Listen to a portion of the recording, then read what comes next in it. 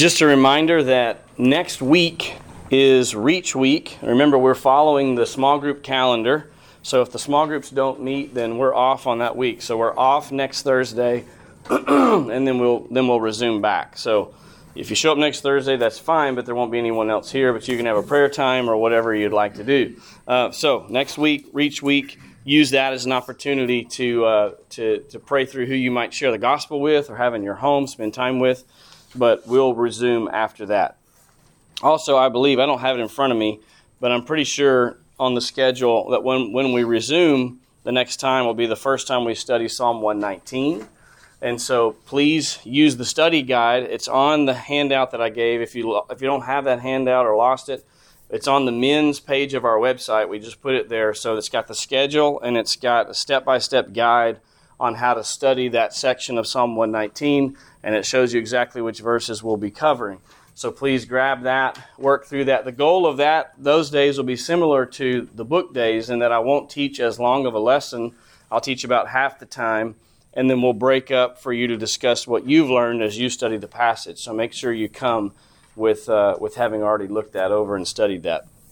But this morning, we're looking at chapter 1 of Passions of the Heart. And as you read through that chapter, hopefully you could see already why I like this book and why I chose it.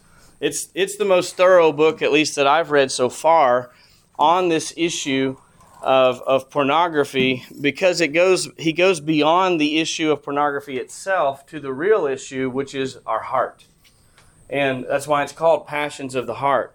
And so I want to go through just three actually key truths from chapter 1 that I want to make sure to highlight because they're essential to us walking in purity.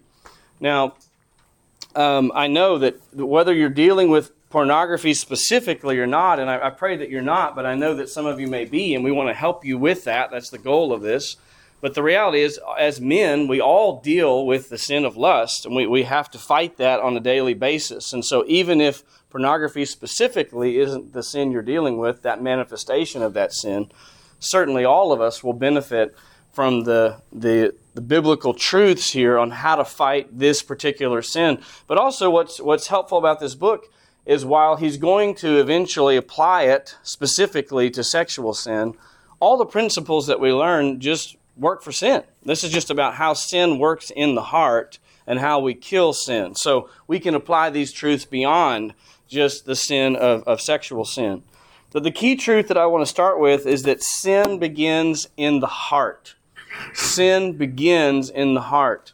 And the temptation with sin in general, and especially what I've noticed as in helping men with this particular sin, is it's very, very tempting to get fixated on the outward fruit, the actually looking at something on the screen and saying, that's what I have to kill. I have to kill that particular manifestation of the sin.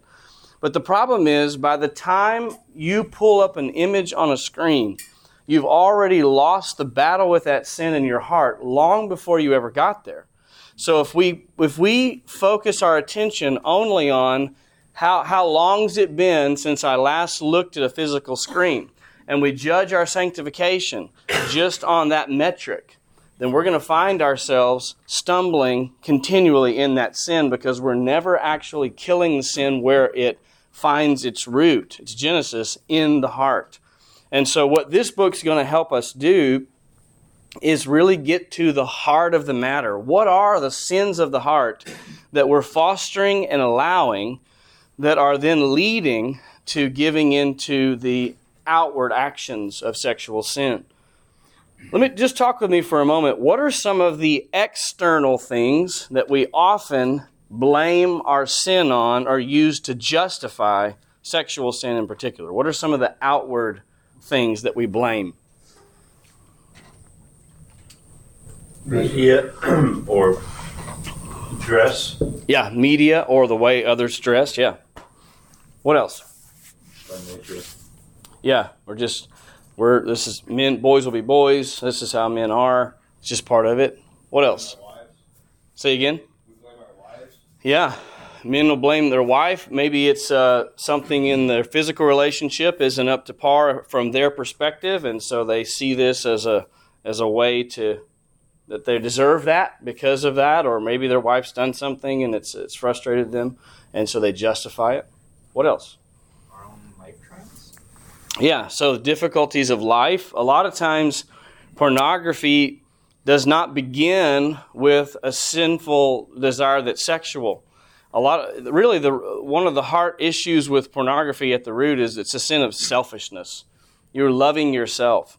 And so when you get in that mode of woe is me, or my life is hard and nothing ever goes my way, that selfish mentality, a lot of guys find themselves going down the route of pornography as a way of soothing self. Of course, it doesn't do that. That's what our flesh tells us it will do. But after having done that, what happens?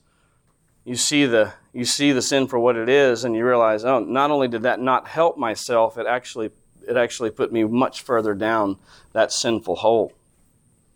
So it can be any of those things. Teenagers blame it on hormones, or just going through puberty, whatever it may be. The internet, if we just didn't live in the internet age, then this wouldn't be so hard. And not to minimize the fact that, yes, the internet has brought a new avenue through which our hearts can find that is pervasive and terrible. It used to be that you had to go into some kind of convenience store and walk in and buy some magazine face-to-face with another person. Certainly that, because of our pride and desire to be thought well of others, that would have, one sin would have helped us with another sin. But let's be honest, this has been an issue for mankind since the beginning, before the invention of the internet. And so the internet can't be what we blame for this sin.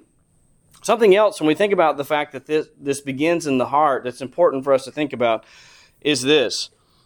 Can circumstances make us sin? Can outward circumstances make us sin? What's the answer to that question?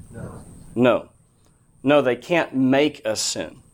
Now, can they make sin more tempting? Of course they can make. That's where temptation comes from initially, is from without. There are these outward things dangling in front of us.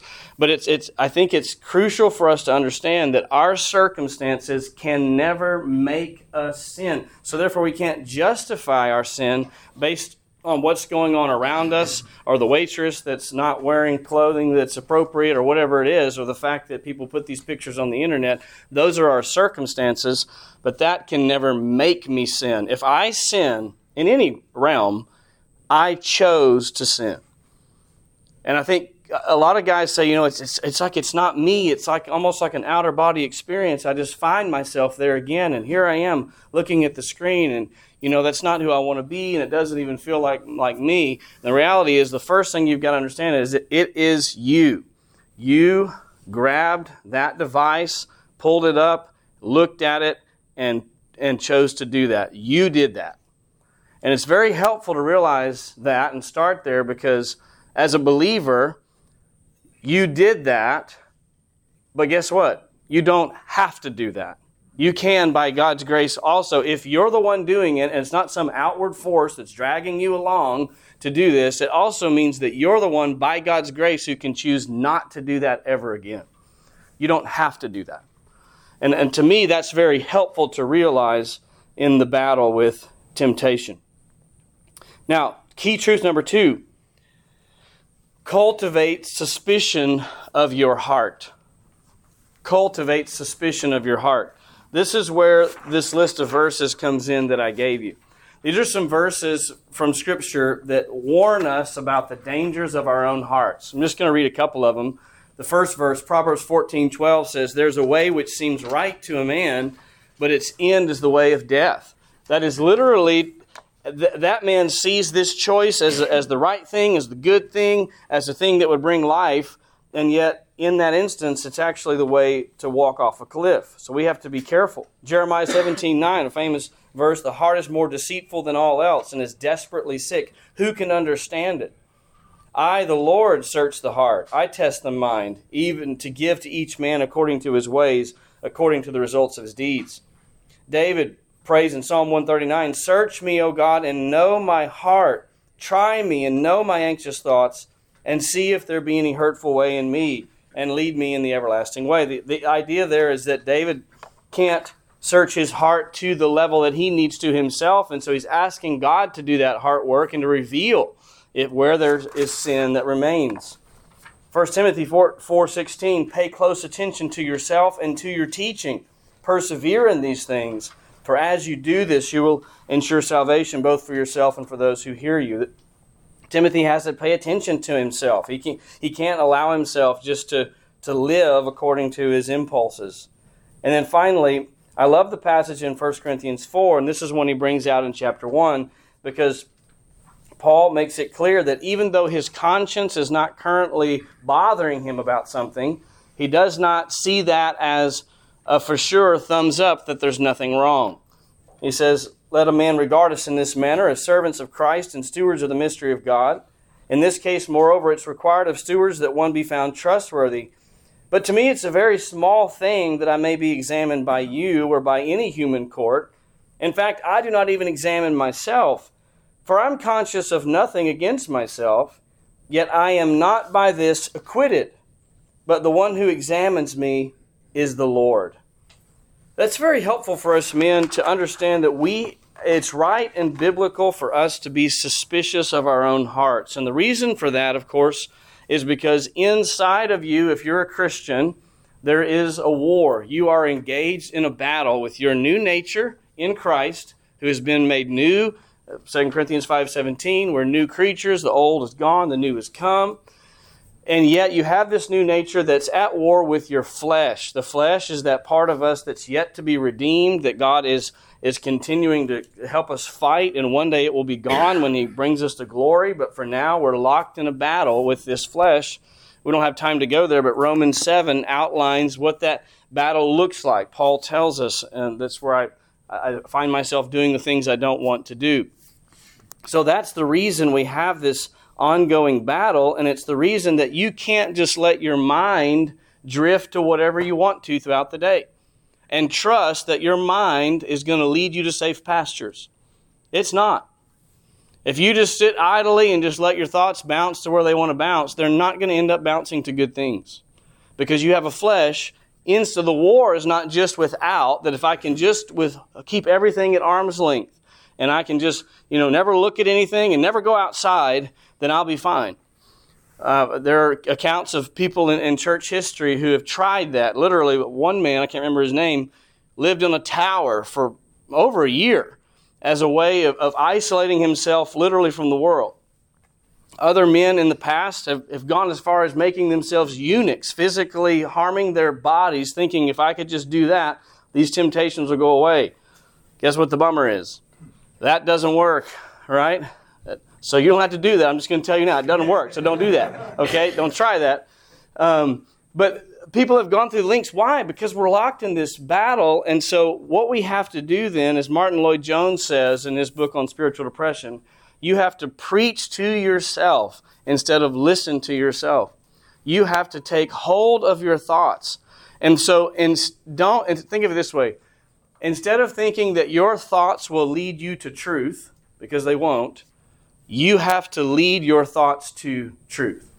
Guide them with the truth. That means you're going to have to speak back to those thoughts and impulses and feelings and emotions that come up within you and analyze them by the Scripture. And where you find that they are wanting, speak truth back and say, no, I will not think that way. I do not believe that, and I will walk in the truth. And you have to do that over and over again. So have a healthy sense of self-suspicion when it comes to your thought life. And then thirdly, the final truth that I want to mention, distinguish worldly sorrow from biblical repentance. Distinguish worldly sorrow from biblical repentance. In 2 Corinthians chapter 7, and this is a key point in the chapter, and I know you read it, so I'm not going to repeat all of that to you, but I do want to highlight again this issue because it's crucial for us to understand.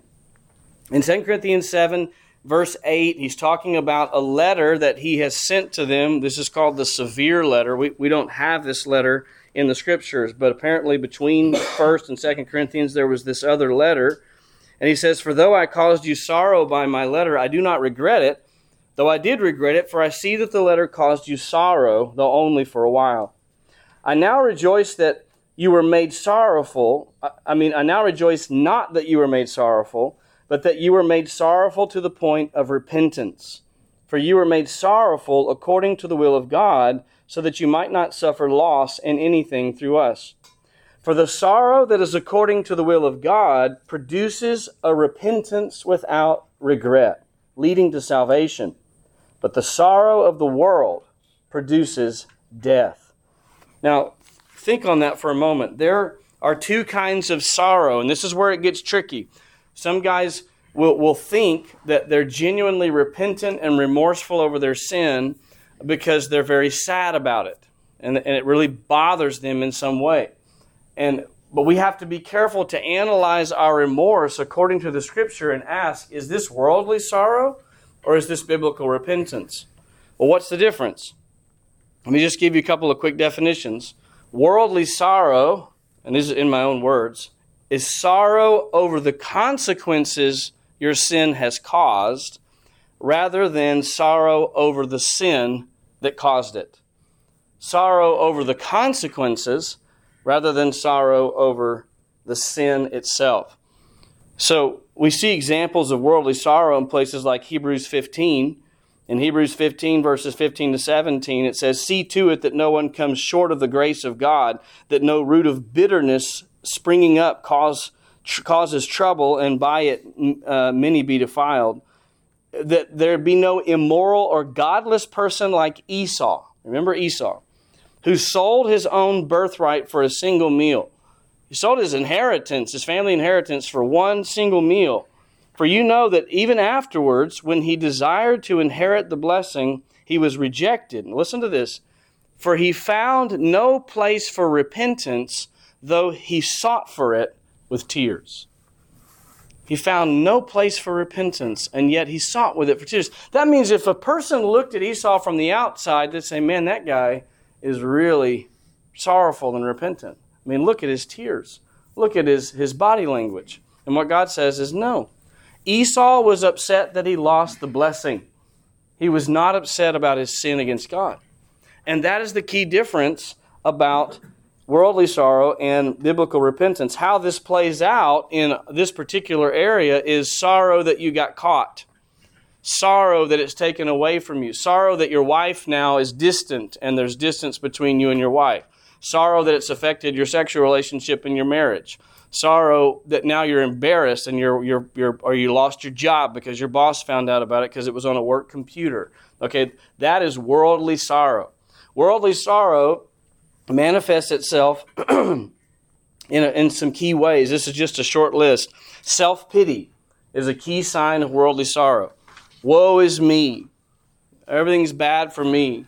I always am attuned to the fact that when I'm working with a man through a specific sin issue and he comes in with his wife and it's all about how hard this has been on him and how difficult it's been, with no mention of how it's been towards God or his precious wife who's broken in a puddle next to him, it's a key sign. He's sorrowful, but this is worldly sorrow. It's not godly sorrow. Sinful anger. So being short with others, lashing out at others when they want to talk about it or try to come alongside and help you with that, and you lash out in anger, that is a key sign of worldly sorrow. Partial confession of sin. So willing to talk about your sin in vague generalizations. I'm sorry for what I did. Versus I'm sorry for specific things you did and said.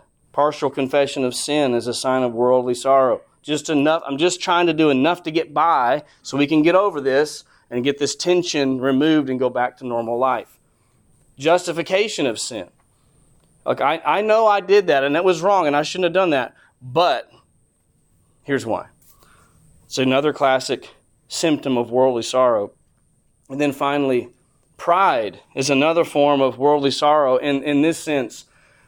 And he mentions this in the book, when we find ourselves saying things like, I can't believe I did that. I mean, how could I do that? I've been a Christian for 20 years. I should know better. I should be better. It's this exalted view of self, and what we're really upset about is not even the sin itself. It's that I have I have now lowered myself even in my own estimation.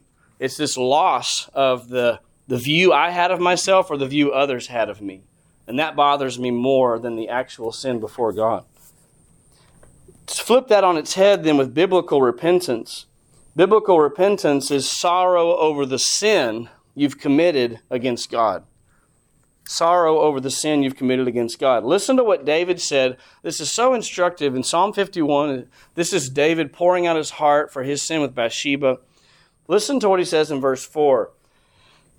Speaking to God, against you and you only I have sinned and done what is evil in your sight, so that you're justified when you speak and blameless when you judge. Listen to that. First of all, we don't want to get confused. David's not saying that he didn't sin against Bathsheba and that he didn't sin against Uriah. Of course he did. What he's saying is what has gripped his heart is the fact that he could sin against his God. His good God who has loved him, who has provided for him, who's exalted him to this position as king. I've sinned against you, God. That is what's ringing in his ears. And he goes as far as to say, you're right to judge me. You're right. I deserve it, God, because I have sinned against you, my holy God. This is true biblical repentance because he sees the heart of the issue as the sin and the sin against God. Here are some outward fruits of godly repentance. Genuine humility. Not a self-loathing, but a genuine humility, a biblical humility.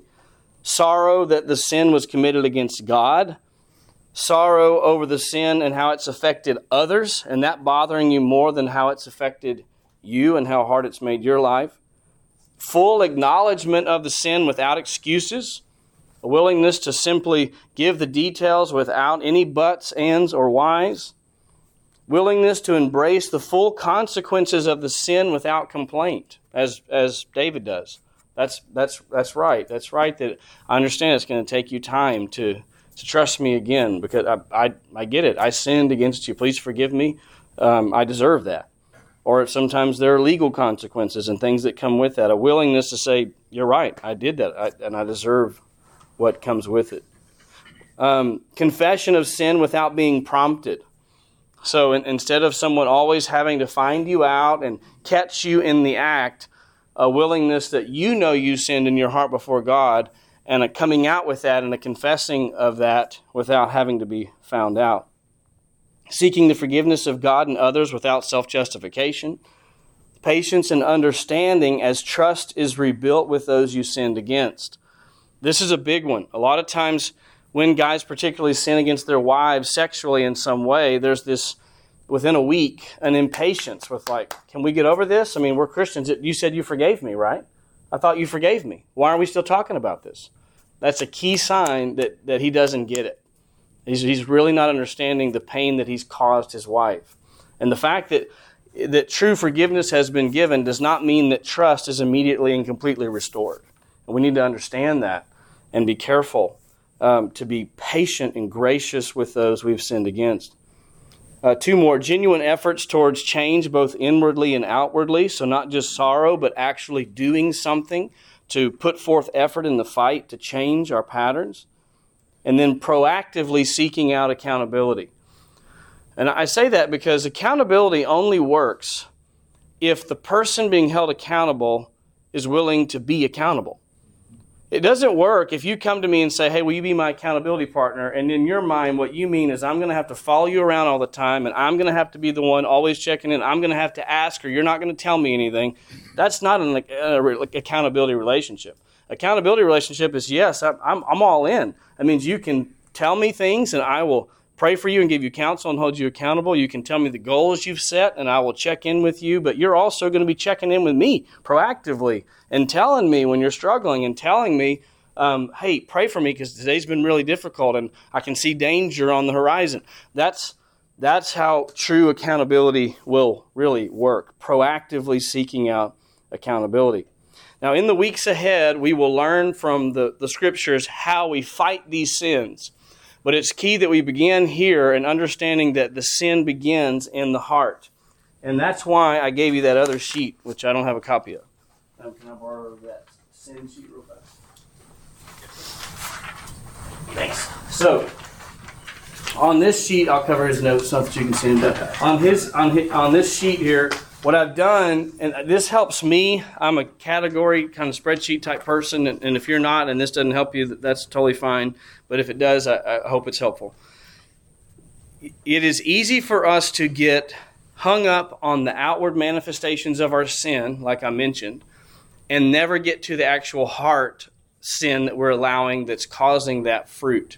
So this is to help you work backwards. You work from the bottom to the top. The top categories are the true, sort of the big category heart root issues from which sin springs. And then it goes to all sorts of manifestations.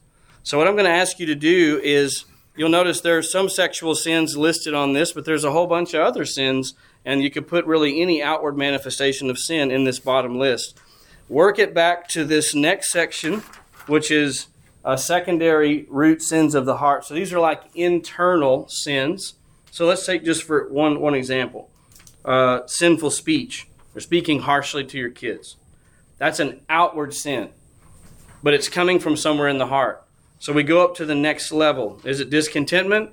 Is it bitterness? The fear of man? What is the internal sin that we can't see that you're allowing that is making you short and causing you to speak harshly? And then from there, where is that internal sin coming from? Ultimately, it's going to come back to a heart sin, either a view of yourself that's wrong, selfishness or pride, or some view of God that's wrong. Idolatry, you want something sinful and you can't have it, or you're trying to protect, or unbelief in God. It's unbelief means not that you don't believe in God, it's that you're not believing that God is who he says he is in some way. God's faithfulness, his mercy, his kindness, whatever it may be. Anyway, this is very helpful. It's helpful to me anyway, as far as helping to get to the heart issues so we can confess those issues to the Lord and forsake those. And then when you deal with the heart, those outward manifestations go away because you're not harboring the heart sins that cause them. All right, so I want to leave the rest of our time for you guys to break up and to discuss. Group leaders, just keep in mind, technically we end at 7 for those that have to get to work. So if you've got, just be sensitive if there's guys in your group that have to leave right at 7, that's fine. If your discussion can go longer than that, but at 7, at least take a pause and dismiss guys that really have to get to work at that time. So let's break up into our groups. Again, Alejandro's group is there, Preston in the conference room, and Wendell in the kitchen. All right? Ready, set, go.